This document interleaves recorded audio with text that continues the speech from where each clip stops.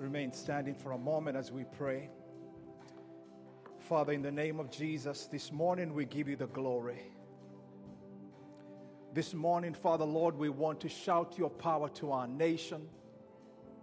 So much grief, so much pain. But God, I want to thank you because on this Palm Sunday, we raise up Jesus. We rejoice in knowing our Lord and our Savior. God, we glorify you today. And I pray, Father, Lord, this morning as we gather, Lord, let the fame of your name, God, go up. Be glorified and be exalted. Father, speak to our hearts, oh God. And use us, oh God, for your glory. Even as we go out, Lord, into our homes, into our neighborhoods, Lord, into our workplaces, dear God, that you will help us to shout out your name, that you are able, you are good, and you are kind. Father, we love you and we praise you. In Jesus' name we pray. Amen. You may be seated. Thank you. Worship team, good morning. Hallows, Edmonds. My name is Peter Gatata. For those who may be visiting, I do get to help on stage every now and then. And today is my turn to do that. But thank you for being so welcoming to me and my family. Thank you for being so accepting to me and my family. It's always a blessing to be in the presence of God's people. God is doing a wonderful thing in our church. I hope you can sense it. I hope you can feel it. And I hope we can all stick together and see where God is going to lead us, because I believe that we have better days and greater days ahead of us. God is good. God is going to lead us into great places. That's my trust and my prayer. Today is Palm Sunday. This is the beginning of Holy Week. This is many churches who observe the liturgical calendar might have palms. You might see palms all over the place, but this is what this Sunday commemorates. It's a beginning of the Lord's Passion Week, and Passion is really about the suffering of Christ, what Christ had to endure for us. This is that week that we just press into Him and just reflect on what He's done for us. And our passage today will be coming from Matthew 21, 1 through 11. It is a passage that is typically read on a day like this, on a Palm Sunday. And I will read it for us, and we will see what we can gather from this text. It's a historical narrative. It doesn't have any explicit commands, but there's some lessons we can draw from it. Especially as we go into this week, sometimes we kind of wonder in our heads, how can I observe the Passion Week? How can I get my heart at a place where I'm ready to celebrate the resurrection of Jesus on Easter Sunday?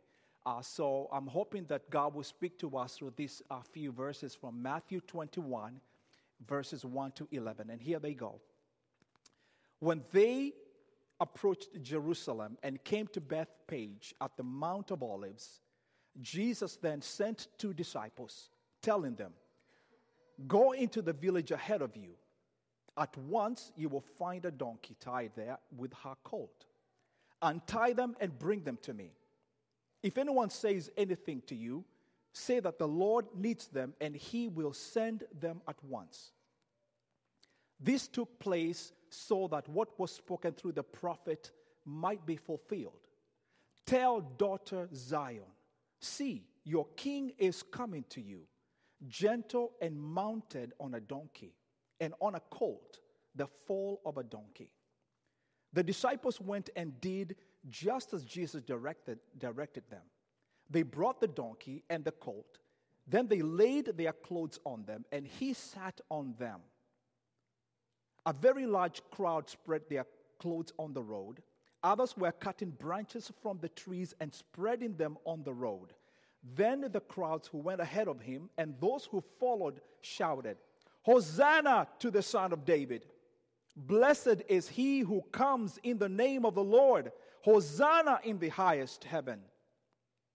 When He entered Jerusalem, the whole city was in an uproar, saying, "Who is this?" The crowds were saying, "This is the prophet Jesus from Nazareth in Galilee. May God bless his word as we look into it this morning. I've heard a story of a little boy who was sick on Palm Sunday and stayed home from church with his mom. His father returned from church holding a palm branch. The little boy was curious and asked, "Dad, why do you have that palm branch?" His dad said, "You see, when Jesus came into town, everyone waved palm branches to honor him. So we got palm branches today." The little boy replied, "Oh, shucks. The one day I miss is the Sunday that Jesus shows up." I hope this morning, by God's grace, that Jesus is going to show up in here like he showed up on this day in Jerusalem. This was a glorious and magnificent day in the history of the Jewish people. And we know now that the king that God was sending was the Lord Jesus Christ. And this being that our faith has Jewish roots, we go back all the way to the Old Testament in the time of King David. When Israel came from Egypt, God was their king. God was their ruler. God was their leader. But at some point after their deliverance from Egypt, they decided, we want a king like the other nations. And this made Samuel very mad. He was the prophet or the priest at that time. And so God told Samuel, it's okay. Just do what they say. It's not you that they are rejecting. They're rejecting me. And so God allowed them to choose a king to lead them. And Saul was the first king of the nation of Israel. And if you've read the story in the book of Samuel, you know how that ended up. He ended up going astray from God's rulership. But then came David. And David is this young king who the Bible says was a man after God's own heart. And part of his campaign, part of his leadership, he really wanted to do great things for God. His heart was after God. And at some point in his palace, he said, "God, I really want to build you a house. I want to build a temple for you. I want to build a place for you to dwell." But God came back to David and said, I do not need a house to dwell in, but I will be the one building a house for you. I'm going to raise up a king for your house. Your house will never lack a king to sit on the throne. And 2 Samuel 7:14 is that Davidic promise from God about a future king that would come. And this king would be a child of God. This king would be sent from God. He would be picked by God. And this is the hope that Israel always had as they lived out their lives in worship. They had an expectancy of a king. And now we know from Bible history that Jesus is this king. He is the king that God had promised for thousands and thousands of years ago. And on this day in Jerusalem, God was going to inaugurate this king. He was going to lift up this king. But it is not the king that the people are expecting. Rather than come with a prancing war horse, Jesus chooses a donkey. And it was surprising to everybody. Instead of coming as a military king, he came as a humble king. He came as a gentle king. And we know in the life and the ministry of Jesus, he exemplified that humility. And so this morning from this text, I'm hoping we can at least gather a few things from the story. What can we learn from this example of Jesus as our King and Savior? And I hope that by maybe the end of this message, we'll be able to learn how we ourselves can practice humility as it has been exemplified by Christ. Look with me again in verses 1 to 3. When they approached Jerusalem and came to Bethpage at the Mount of Olives, Jesus then sent 2 disciples, telling them, "Go into the village ahead of you. At once you will find a donkey tied there with her colt. Untie them and bring them to me. If anyone says anything to you, say that the Lord needs them, and he will send them at once." And you know, from what I've been reading on some commentaries, there was nothing degrading in riding on a donkey, as might perhaps be inferred from the prophecy we're going to look at, Zechariah 9:9. You know, this was a sign of Jesus' peaceful mission. Kings and high priests, judges, and other richest people of ancient and modern times, they all rode donkeys. And many of the donkeys of Damascus or Baghdad, Aleppo, Cairo, Cyprus, and other parts of the East, they are beautiful animals, easy in gait and perfectly sure-footed. And they often cost high prices and are adorned with magnificent trappings. So there was nothing unusual for the Lord to ride on a donkey. I've seen a joke out there on Facebook, the 2 donkeys, here's a conversation. I don't know whether it's, one of the donkeys that was carrying Jesus said, "Wow, yesterday I was carrying Jesus on my back. People were hailing me and screaming me. People even threw their clothes for me to walk on, but today no one even recognizes me." The second donkey smiled and said to him, "Don't you know that you are nothing without Jesus?" And truly it is. What made Jesus great is his humility. In his life and in his ministry, he exemplified this humble nature. For example, as the sovereign servant of God, as the shepherd who would be struck by God, in his servant attitude, he displayed this humility.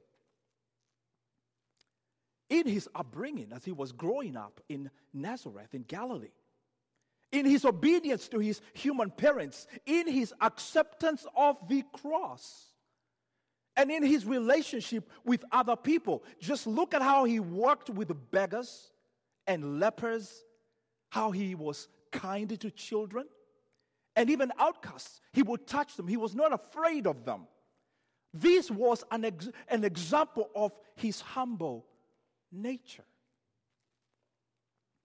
And this is what I believe makes our faith so unique and appealing to others, because our faith focuses on others.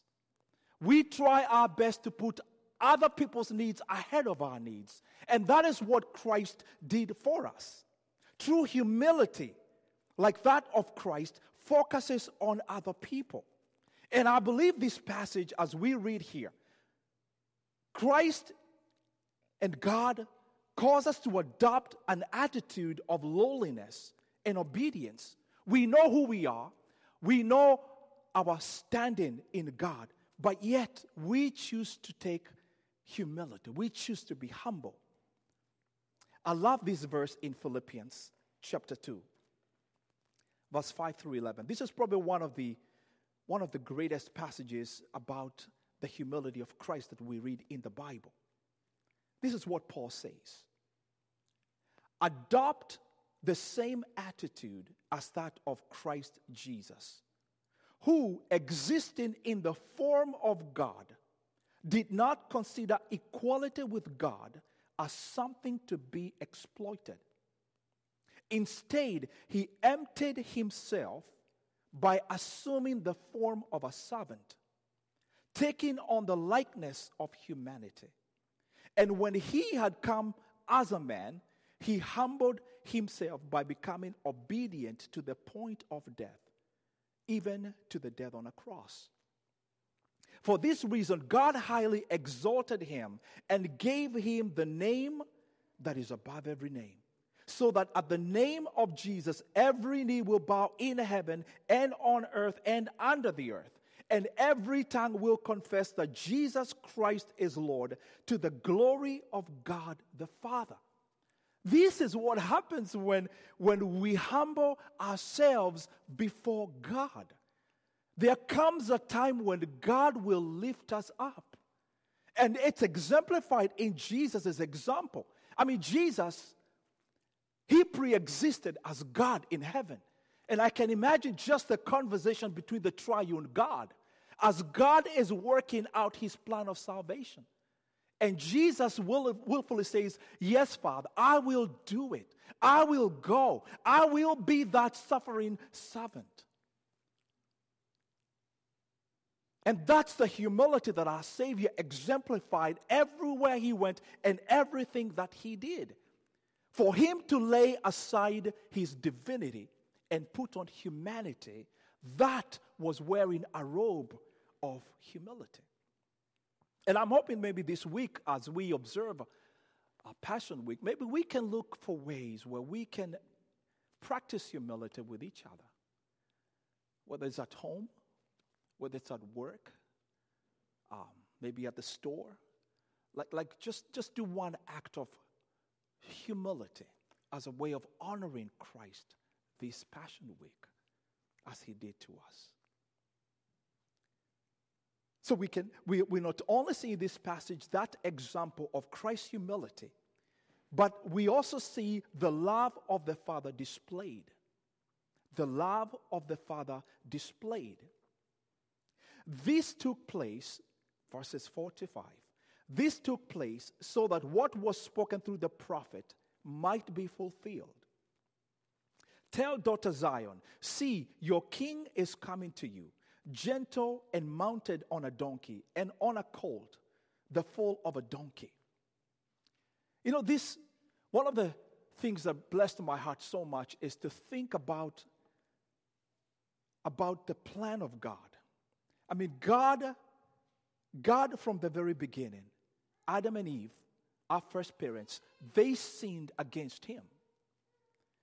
And yet God graciously and mercifully clothed them with his love and with his grace. And history has been God relentlessly pursuing us, even when we sin against him. Even when Israel was consistently rebellious, God would always show up. Have you ever read the book of Judges? And you see that Israel, there was a moment when they were incredibly wicked. And God gave up on them. But they would cry out to God, and God would graciously hear their voices, and he would come and rescue them. And God would make these predictions and promises about a future restoration of their relationship. And that's behind every prophecy, as this prophecy we see here. And if you've read Matthew's gospel, that word fulfill is used frequently. You know, Matthew was a Jew. And so as he is reliving the events of Jesus' life, he makes connections back to the Old Testament. All these promises and predictions that had been made about the Messiah. And he keeps on repeating in his book, this took place so that what was spoken through the prophet might be fulfilled. Even in our passage today, Jesus riding into Jerusalem on a donkey was prophesied. God had said, this is how your king will come. Humble, gentle, he is lowly. And I love the fact that in every promise is that of a flowing love of God. God is good. God is loving. God is awesome. All the promises that he has given us today. We have amazing promises. I love the promise where God says that I will never leave you nor forsake you. I mean, there's some incredible promises that we can hang on to today, that God has said it's going to be okay. When we invite Jesus into our lives, he comes and brings his peace. He gives us his joy. We become victorious according to the promises of God. So the love of God is displayed by his fulfillment of his promise. God is trustworthy. If you're having difficulty, maybe trusting God, and you don't know whether the God is really good, and then I can understand that life sometimes throws curveballs in our path. And we wonder, God, are you really good? Look at our world today. You know, I mean, you read the news and it's just so sad. It's bad news after bad news after bad news. And it's not difficult to imagine. God, are you there? God, are you good? And if you are good, why so much evil in our world? So many promises of God's redemption. Christ, that's why God sent Jesus Christ. He came as our mediator. God's love is displayed in Jesus as our mediator. And I believe this is why John 3:16 is one of the greatest verses in the Bible. For God loved the world in this way. He gave his one and only Son so that everyone who believes in him will not perish but have eternal life. Great verse, great promise. And behind that is God's love. I love you. And I can prove my love to you by what I've done. I have given my own Son. And that's why the story of Abraham and Isaac, God told Abraham, go and sacrifice your own son. It was a picture of what God would do with Jesus in the future. And Abraham willingly said, God, if you say so, I will. Because he trusted in the goodness of God. And God would not have asked Abraham to do something that God himself would not do. And he did it through Jesus. God's love was demonstrated. This is how God demonstrates his love for us. While we were yet sinners, Christ died for us. This is a week of great celebration and joy. Praise his name. His love is awesome and amazing. We can trust the love of God. And he has shown that by sending the King, Jesus Christ.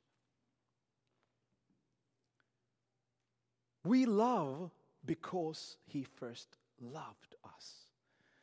We love. That's, I don't know about you. I didn't grow up loving God. But one day I heard about his love. I heard about how much he loved me so much that he gave up his son, Jesus. And I said, wow, I've never heard of anything like that in my life. I want to give him a shot. I want to try this God. And lo and behold, my life has never been the same. Your life has never been the same because you and I have responded to that love of God. And so we love him because he first loved us. He floods our hearts with his love. And so sending Jesus was an act of love. That's what he did for us. For God so loved the world. And I don't know if there's anybody here who's never taken that step of faith to embrace the love of God. I encourage you this morning, God loves you, and he has proven it that he loves you by giving up his very own son. And Jesus knows what awaited him.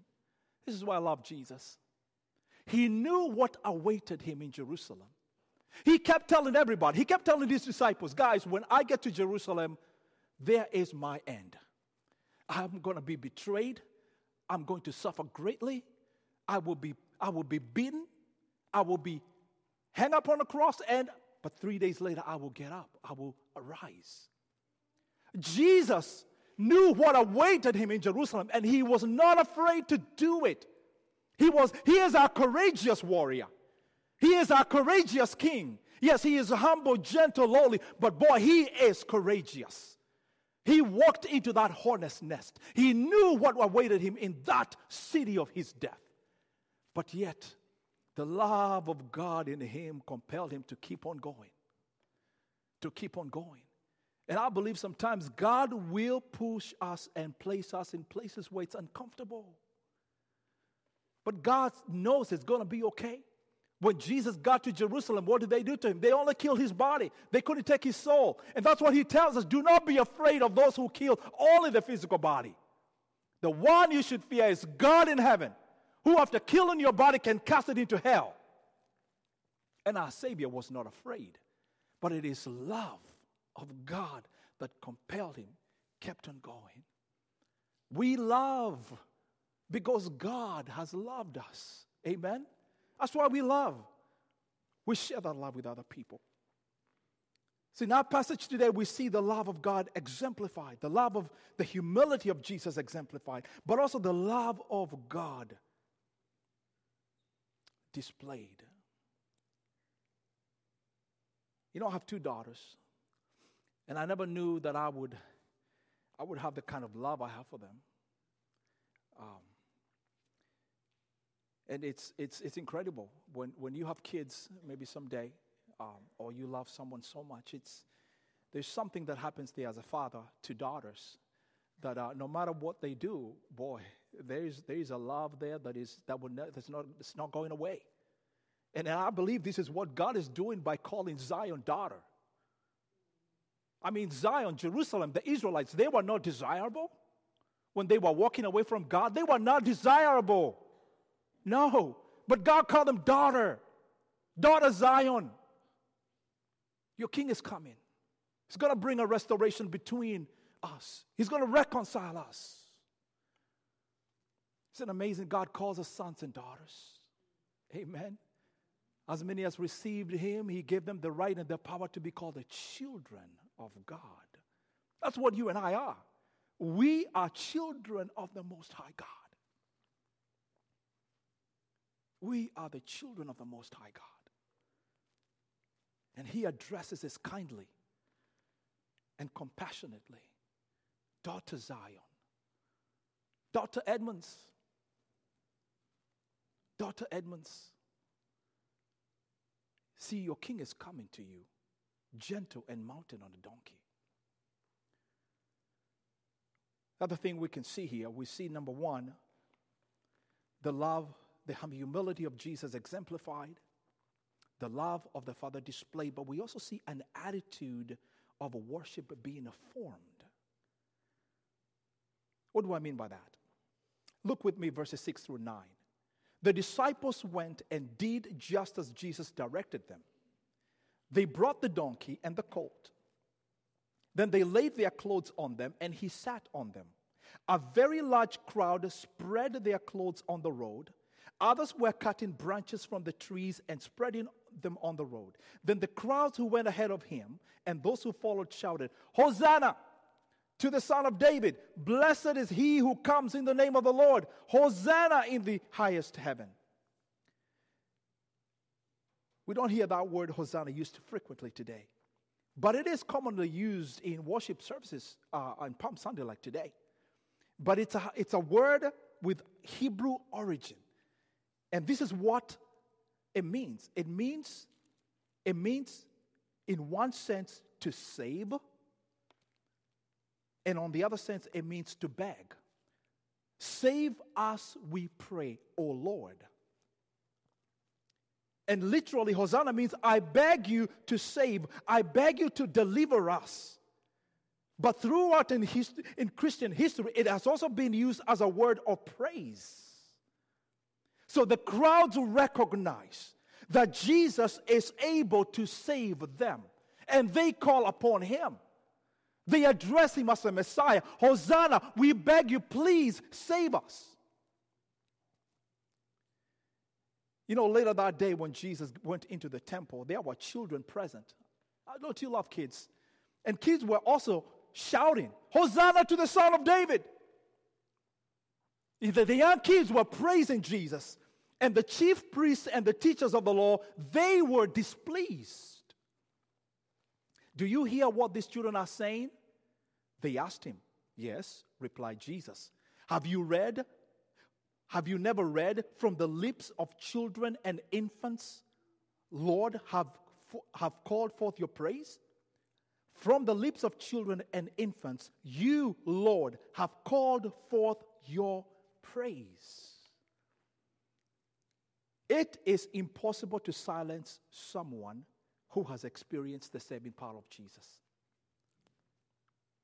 And I believe this is why new believers are the church's best kept secret. If you want to grow a church, new believers cannot stop talking about their faith in Jesus. They have unsaved friends, and they go telling them. I remember when the Lord was working in my heart. I used to puff cigarettes with a bunch of boys, and I would tell them, guys, the day that I come to Jesus, it's going to be the happiest day of my life. And that day came, and I told them, I went to them, guys, no, I can't do that stuff with you anymore. I found Jesus, or Jesus found me. I could not stop talking about Jesus.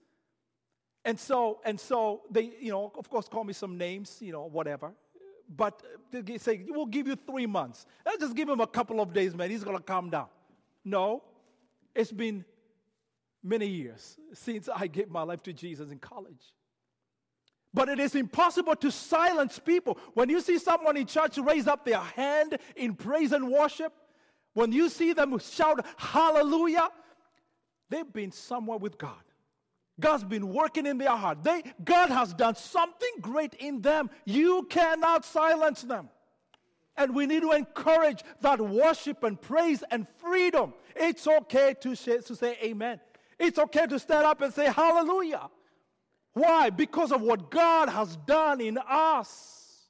You cannot help but praise and worship. Praise His name. When I got saved, I found this huge lapel pin. They had the words, I love Jesus. And I made sure that everywhere I went, it was on my chest. I did not care what anybody. Sure, I wanted everybody. I got pictures to prove it, by the way. Like I would go everywhere with that lapel pin. It says, I love Jesus. I wasn't afraid. I knew what He had done for me. Yes, Hosanna, the Son of David, please save me. He had saved me. When He saves you, when He saves us, we cannot stay silent. We cannot keep quiet. That's why the crowds coming in with Jesus, everybody, there's joy and celebration. They recognize what the Savior has done for them. Much forgiveness leads to much love and to much praise. Let's not judge people sometimes when you see them so passionate for Jesus. You don't know where they've been. Look at this story here. Jesus one time went to visit a Pharisee. He went to the house, and this woman came in, and she had the most expensive oil in her hands. And boy, she just began to wash Jesus' feet with her hair. And the Pharisees were indignant about that gesture of love. So Jesus said, turning to the woman, He said to Simon, the Pharisee, do you see this woman? I entered your house. You gave me no water for my feet, but she, with her tears, has washed my feet and wiped them with her hair. You gave me no kiss, but she hasn't stopped kissing my feet since I came in. You did not anoint my head with olive oil, but she has anointed my feet with her perfume. Therefore, I tell you, her many sins have been forgiven. That's why she loved much. But the one who is forgiven little loves little. It was not a difficult thing for the crowds to take off their outer garments and lay them on the ground for the king. We give it all for Him. When He has touched our hearts, we give it all for Him. We don't reserve anything. Praise His name. We give it all. We surrender our lives to Him. We praise Him. We rejoice. We keep talking about Him wherever we go. And that leads into the second and the final point that I had here today. It leads us to a place where we are ready to share the gospel. God begins to develop a willingness to share the gospel. This is why I said new believers are great in churches, because they do evangelism. They tell everybody about Jesus. The more we grow in holiness, we lose unsaved friends. I guess that's a reality, and rightly so. The more we grow in likeness with God, the more our friends become more church friends rather than, lost friends. And that's the way it should be, because we want to hang around with people of like mind and faith to encourage us. But here's an opportunity for us to be ready to share the gospel. Verses 10 and 11. When He entered Jerusalem, the whole city was in an uproar, saying, "Who is this?" The crowds were saying, "This is the prophet Jesus from Nazareth in Galilee." The Jewish historian Josephus says, "The Passover feast drew great crowds of Jews to Jerusalem, and these large gatherings made the Roman authorities nervous." One thing I discovered I was preparing for this message, and sometimes we wonder, why is the crowd praising Jesus 1 minute, and the next minute they're crying to crucify him? And one commentator noticed very greatly that these were two different kinds of crowds. There was the crowd that was in Jerusalem, but then there was the crowds from upper north in Galilee. These were two different types of crowds. So one crowd is coming with Jesus all the way from Galilee from the north, praising and shouting his name, entering into a city where there's a different kind of crowd. Racially speaking, the crowd from Galilee was more mixed than the conservative crowd in Jerusalem. Geographically speaking, Galilee in the north, where Jesus spent most of his ministry time, was separated from Jerusalem by the non-Jewish territory of Samaria. Therefore, moving from north to south was not too frequent. Politically speaking, the crowd from Galilee was considered more liberal than the south, where the temple was located. Economically, the crowd from Galilee was better off than their Jerusalem counterparts. Culturally speaking, Judeans despised their northern neighbors as country cousins, and for their lack of Jewish sophistication. And one commentator noticed that linguistically, a Galilean in Jerusalem was like an Irishman in London or a Texan in New York. His accent would immediately mark him out as not one of us. It was a hostile environment. Jerusalem was hotbed for crisis. And so the crowds began to ask, who is this? It was the right question, but they got an incomplete answer. Right question, who is this? Incomplete answer. The prophet from Nazareth in Galilee. And we know that Jesus was more than a prophet. When people ask you and I about Christ, how do we explain to them who Jesus is? Right? And I think this is an encouragement for us to spend time growing in our understanding of who Jesus is and be able to present him accurately to people. He was more than a prophet. He was a priest in the sense that he represented us before God. With his life, he represented us before the Father. That's what a priest was. A priest was a mediator between God and the people. And Jesus was our great high priest. But he was also the king. As we read earlier today, as a king, God has exalted Jesus to the highest place and given him the name above all names by which all people are saved. Every knee will bow and every tongue confess that Jesus is Lord for the glory of God. Apostle Peter in his gospel says that we always be ready in a moment's notice to give a defense to anyone who asks us the reason for our hope. Because we will be asked. We'll come across people who,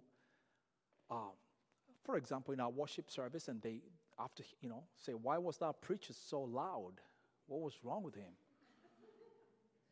Well, you can tell them, I think he's found Jesus. Jesus got him, right? Why was the band so good? Why were they so passionate? Well, we can tell them. We can tell them why. What the reason for our hope and our joy. In our workplaces, people notice that we have peace. When we're going through loss in our lives, there's the peace of God that passes all human understanding. And they ask us, why? How are you able to deal with this? We tell them, Jesus helps me. Jesus helps me. we're able to communicate clearly the gospel to people whenever they ask, who is this?